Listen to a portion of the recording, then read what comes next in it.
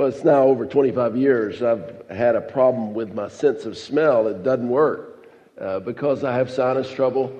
It's been a long slog, except for the periods in my life where I had prednisone as a medicine. I haven't been able to smell. And so that is bad, and it's good. I'm grateful that I had it for a little while because at least I know what things should smell like, and I can enjoy what I think they might smell like. But I also will tell you, with 4 kids, it's been a blessing as I change diapers, not to have a sense of smell. It wouldn't faze me a bit. And if I'm around people that wear too much perfume or cologne, it doesn't bother me. I mean, I can't smell it. But it's something I've learned to live with. I prayed for, like Paul did, whatever his thorn in the flesh was. I prayed that God would give me back that sense of smell, but it hadn't happened. It reminds me, when I think about that challenge that I have, it always reminds me of a quote by a famous old preacher named Jess Moody. He would say, when people are looking for a church, they choose the church they go to with their noses. What's that mean? Do they smell the coffee? Or do they smell and sniff everybody? No. It's a metaphor. It's figurative. What he's saying is they choose a church by their experience of the ambiance, of the environment. And even more, he said, they choose a church that smells like joy. They choose a church that smells like joy. Joy is evident in a church where people want to be there. Joy is evident in a church where people want to interact with each other, and when there's a commonality of purpose, when there's a unification in mission, people want to be there. The church gets along despite their differences. Likewise, the church can smell like manure if people are divided, if people are in conflict, if people aren't acting like the God and the Jesus that we see in the Scriptures. So we've come today to our end of our study of Romans, the latter chapters, and we've talked all along about the transformed life. My hope is you've grown as you've been able to be here for these sermons, but even more, I hope our church has grown. I hope our church continues to grow in unity. I think most Sundays everybody wants to be here. Most Sundays everybody's excited to be here and welcoming of others who are unlike ourselves. In a place like where we are, where we have a medium-sized state university, where we have a United States Air Force base, we've got people from all over the country. We have people from all over the globe. And we have this great opportunity. It's vital for us to seek and strive for unity. That's what we're talking about today. Unity. 5 things I would tell you about unity from the start. Unity is a precious gift from God. It is absolutely a gift. I've been in churches through the years that were disunified, including one church that was called Unity Christian Church. And it was uncomfortable. It was really tough to go there. Unity is a precious gift from God. Secondly, where unity is present, all things are possible. Where unity is present, all things are possible. When a church is divided, nothing works right. Fourth, unity is easily lost and hard to regain. It is a precious commodity in the church.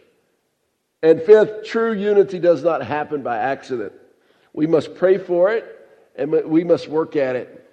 It must be something that we constantly seek, because it takes a lot of work to subsume our individual preferences, our individual likes, how we would do it, how we would dress, how we would look. It takes a lot of surrender. It takes a lot of humility to constantly give that to God for the good of church unity. But our mission is crucial. Our mission is to lead people to Jesus and equip people to follow them. Our mission is to see baptisms like we saw this morning, and even more to then help grow those folks, whether they're children, whether they're in their 20s, 40s, 60s, whatever. We lead people to Jesus and equip them. And I'm telling you, if we're disunified, if we're divided, that task becomes very difficult. It's crucial for us to focus on unity. So in these three verses, Romans 15, 5 through 7, I think we see three crucial principles about unity that I want to share with you today. The first is the source of unity. Where does unity in the church come from? Well, what does verse 5 say? May the God who gives encouragement or endurance and encouragement give you a spirit of unity among yourselves as you follow Christ. Now that's the NIV. You see up there the TNIV version. Both of them are illustrative to us. First, I want you to see this as a prayer, both verse 5 and verse 6. And what is he saying? May the God, so God is the source of unity, is what he's telling us. God is the one that models for us, that wants us to be united. God's desire has always been for all of the world to be in harmony, for all of life to be in harmony. That's why the first place he created we call Eden. And in that place there was complete harmony. But selfishness, sin gets in the way. But God models unity for us in the very fact that it tells us we have God the Father in the Scriptures, we have Jesus the Son, and we have the Holy Spirit. The Trinity is a great model for us. How three, the Godhead, three different personalities function as one. They become one. They're dedicated to the mission of being one. You see, God is the source of unity, I think we can understand, but I would say the focus of unity is the Son, Jesus Christ. The Scripture says that the church is the body of Christ, but it says that Jesus is the head. Jesus is the cornerstone. Jesus is the focus of who we are to be. This church, Northside, is not Sid's church. It's not the elders' church. It's not any of our staff's church. It is the church of Jesus Christ. It is His church. We are His body. And all of us, hopefully, can understand that and look to Him for our purpose, for our direction. You see, the root of this word, you see either a spirit of unity or become like-minded. That's actually what the Greek word means, to be like-minded. Well, whose mind are we to be like? If the focus of unity is Christ, if it's His church, then we're to seek to have His mind.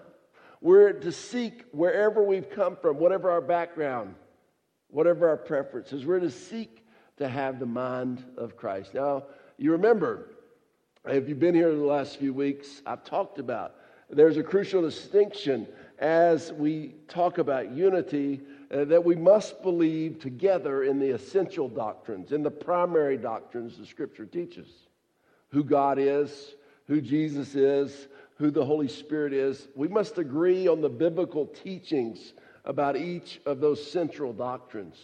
But most of the church conflicts, most of the divisions I've witnessed, I've read about through the years, they happen over secondary issues.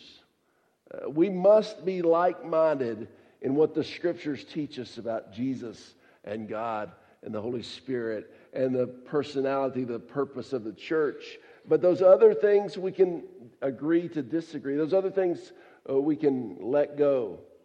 We need to be pulling together.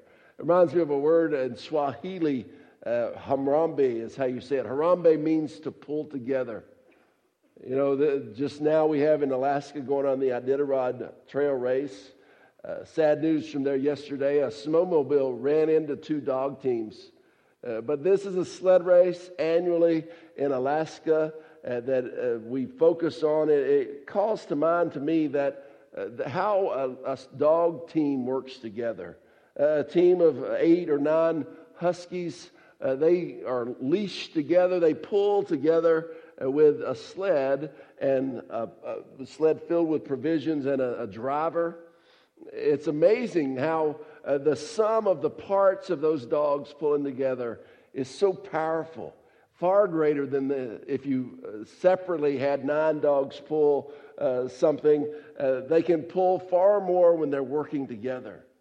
So also, I think God means for the church to be not just a bunch of individuals doing our own ministries, doing our own things. God means for the church to be us, Harambe, pulling together for a common goal, a common purpose, a common mission. It's to direct people to Jesus. I read of a foreign missionary who was in a remote village, and he was going to another remote village. He had to go through lots of jungle to get there, and so he was assigned a guide to get him there. And he thought, no problem, I'll just walk along with this guide and we'll get there. To his chagrin, he discovered soon there was no trail. And the guide pulled out his machete and just started hacking jungle away. And the missionary's like, what if this guy doesn't know where he's going? And there's no path. And he shared those concerns with the guide. And the guide said, do not worry. Just follow me. I am the path. The Bible says that Jesus said to his disciples, I am the way, the truth, and the life. All who want to go to the Father come through me. See? So as we unite in understanding and surrendering our will to the will of Christ, as we make our church devoted to the head who is Christ, we can set aside our differences and pull together. That is in finding that source of unity, which is a transition to verse 6. Verse 6 tells us the goal of that unity. Why does God want to bring us all together? Why does he want us to have synergy? The sum of our individual parts being much greater, much improved as we come together. Verse 6 says, so that with one heart and mouth you may glorify the God and Father of our Lord Jesus Christ. You may glorify, you may exalt him. Not for individual glory, but as you come together, you give God a smile on his face. You give God the credit, God the glory. That's what God wants to see happen in his church, in his churches. He wants to see us him glorified. If we see other churches doing good work for Christ, we shouldn't be jealous. We should give God glory for that. Express it to him. As different ones of our believers experience successes of some kind, we give God the glory for that. We exalt in God. The mindset here is that out of our heart and mouth is devoted to Christ, that's united in Christ, then we bring harmony to bear. You know, you might not know this about me, but I played trumpet. I said played, not play. I played till I was in 6th grade. My lips are still numb from blowing the mouthpiece of a trumpet. But if you go just see an orchestra, you'll see the trumpets warming up. And you'll see the strings. And you'll maybe hear the oboes and the clarinets. And they're all doing their own exercises. They're all doing their own thing. It sounds like there's this Greek word, cacophony. You know what that means? A really bad sound. They're all playing their own little warm-ups. Sounds like a bunch. You wonder, why did I pop a ticket to this? Or why did I let my wife bring me to this? No, I'm kidding. But then the conductor gets up front and he raises his hands and there's silence. And then he begins to lead the orchestra. And beautiful music comes out. It's what God wants to see in his church. And by the way, the principles I'm talking about today don't just apply to church. They apply to marriage. They apply to family as well. God wants to see his believers working together, coming together with their different gifts and their different abilities, but united in a common purpose, in harmony. And that praises God. As we surrender our individual wills and come together collectively, using our own unique gifts and talents and life forces that God has given us, and beautiful music get splayed. People get saved. People get helped. People get built up in the body of Christ. That's what God needs us to do, to surrender our individual will. I read of a man one time in a church. The church was having a tough time. They had a big, huge shade tree that had been there as long as the church had been there, but it was dying. And a church was having a wrestling match within the church. There were different opinions about whether the tree should be cut down or not. And so it was a pretty heated discussion. One older man argued long to preserve that tree. But when the church voted, the decision went the other way. On the day that they were to cut the tree down, guess who was the first one to show up? The older man. But not to protest, not to differ. Someone said, "I thought you didn't want that tree cut down." And he said, "I don't, but we decided to cut it down, so I'm here to help." That is working in harmony. That's what the church should be. Leading me to verse 7, the proof of unity. Accept one another then, just as Christ accepted you, in order to bring praise to God. We think of praise with our mouths. We think of praise as our singing, our corporate worship. But listen, as you accept these principles, as you learn not to judge, but to accept people who think differently than you, who are united in the essential doctrines, but come together with our different opinions, you learn to do that. It brings praise to God. Acceptance, mutual acceptance is what God wants to see happen in His church. And who's our model? Jesus. Joe did a great job in the community meditation of talking about how we didn't have to prove ourselves. We don't have to get to a certain level of maturity to be accepted by God. God understands that we're all sinners and we all need grace. It's sometimes easy for us to forget that as we look at others who maybe look differently or dress differently than us, who like different songs than us, who want different kinds of lessons than us, a different appearance of the building than us. It's sometimes easy to forget that we're all sinners here. We're all saved by grace. We all had to be accepted by God through Jesus Christ. So it's for us to accept one another. It's for us to do the same. But I know it's difficult. I know it's hard. Because you just don't understand. How could they think that way? Right? It's hard work to have a church that's united, but it's so worth it. It is so necessary. I want to leave you with two questions for application that I want you to ask yourself as we go through the rest of today and into the next week as we're heading into Easter. This wraps up the Romans series. These really could be two questions for application for the whole series.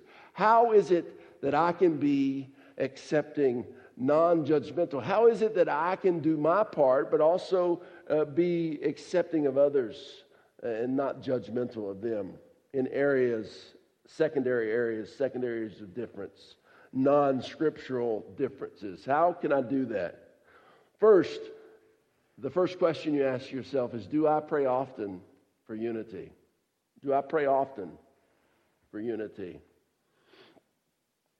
In earlier years, my prayers were specifically for health and different things. But listen, praying for unity needs to be, I think, toward the top of your list. And as I said, if you're married, I think you need to pray for unity in your marriage. If you're in a family, you need to pray for unity of the family. And certainly as a part of this body, you pray for the unity of the church. One thing that always has stood out to me and moved me about our eldership. And listen, our eldership has changed in the 10 years I've been here, but there's always been a commonality, two ideas that have been resonant through that group. One, they are not rulers. They see themselves as servants, which is scriptural. But unfortunately, it's not the case in a lot of places. Two, most every meeting that we have, we end with prayer. And at least one of the elders, every time we pray, prays for us to be united. They pray for our unity. Listen, in the eldership, they don't have votes on decisions. They talk out the differences, the pros and cons of different decisions until they can come to a consensus. And we've actually tabled stuff, waited to make a decision on something because we were in disagreement. We were divided. Do you pray often for unity? Please do that. Unity in your marriage, if you're married, unity in your family, unity in our church body. The second question is maybe one you don't want to hear me say. Maybe you're like, you were doing good to that question. Am I willing to change? Ask yourself that. Am I willing to change? It is so much easier to see what others need to change, isn't it? My kids are driving me nuts. Change them, Lord. My husband ignores me. Change him, Lord. My wife is getting on my nerves and my boss is a jerk. Change them both, Lord. Perhaps we instead should pray this simple Chinese prayer. Oh Lord, change the world. Begin, I pray thee, with me. As the old spiritual says, it's me, O Lord, standing in the need of prayer. Before we ask God to change anyone else, we need to look in the mirror. After all, can you control the change of anyone else? But that's our default. That's what we think about. How can we change them? I want you to take a moment and do a quick inventory. Here are some attitudes and actions that hinder unity in the church. That's a long list, so listen carefully. Gossip, slander, anger, bitterness, selfishness, an argumentative spirit, having to win every time, spreading rumors, holding grudges, majoring on the minors, a lack of courtesy, being easily irritated, avoiding people, looking away, ducking in their room so you don't have to talk to anyone, focusing on the faults of others, finding reasons to criticize, refusing to work together. And then there's all these, judging people primarily by age, sex, size, physical appearance, skin color, culture, language, dress, occupation, or income, comparing everyone to yourself or to your standards. Are you guilty of any of these things? No, not me. Perhaps a good test would be to show this list to another person and ask them, am I guilty of these things? It takes courage to do that. But it also might lead you, it also might lead me to make needed changes. People change slowly, if at all. We know how true that statement is when applied to others. But stop for a moment and think about how that applies to your life. How long does it take for you to change a habit or an attitude? For all of us, the answer is always the same. It takes a long time. And I would add, it takes the Lord working in us. That's why it's much easier to pray, Lord, change my wife or change my husband or change my kids. It's because it's easier to talk about others' failures than to look at our own and how we need to change. Maybe you remember the famous Pogo cartoon which said, we have met the enemy and he is us. You may be your own worst enemy. One reason we don't change in our attitude toward others, I think, is that we don't want to let the truth get too close. A while back, I saw a piece of paper that said, the truth will set you free, but it will hurt you first. It struck me then and strikes me now as a profound insight into the process of change. Truth does hurt, but it is so good for us. We prefer to live in a fantasy land of falsehood. But wow, if we can learn how to treat others, to treat them like God would, if we could learn to accept them like God does, if we could learn not to say awful things about our friends, our family, our church members, and then to say, I was only kidding, but we weren't kidding at all, would the church be a different place? I think Northside, we are doing pretty well, but I also think we can do oh so much better, and I think we must do better. We must become more unified. We must become dedicated as individuals joining together to be the body of Christ, united. The stakes are crucial.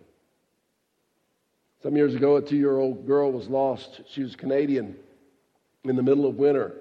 So there was urgency as the parents called the neighbors and community together, and many folks showed up.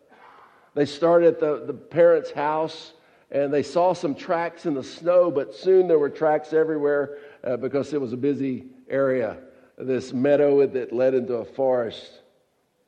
And so they gathered together, and they all started searching for this little girl, calling out her name.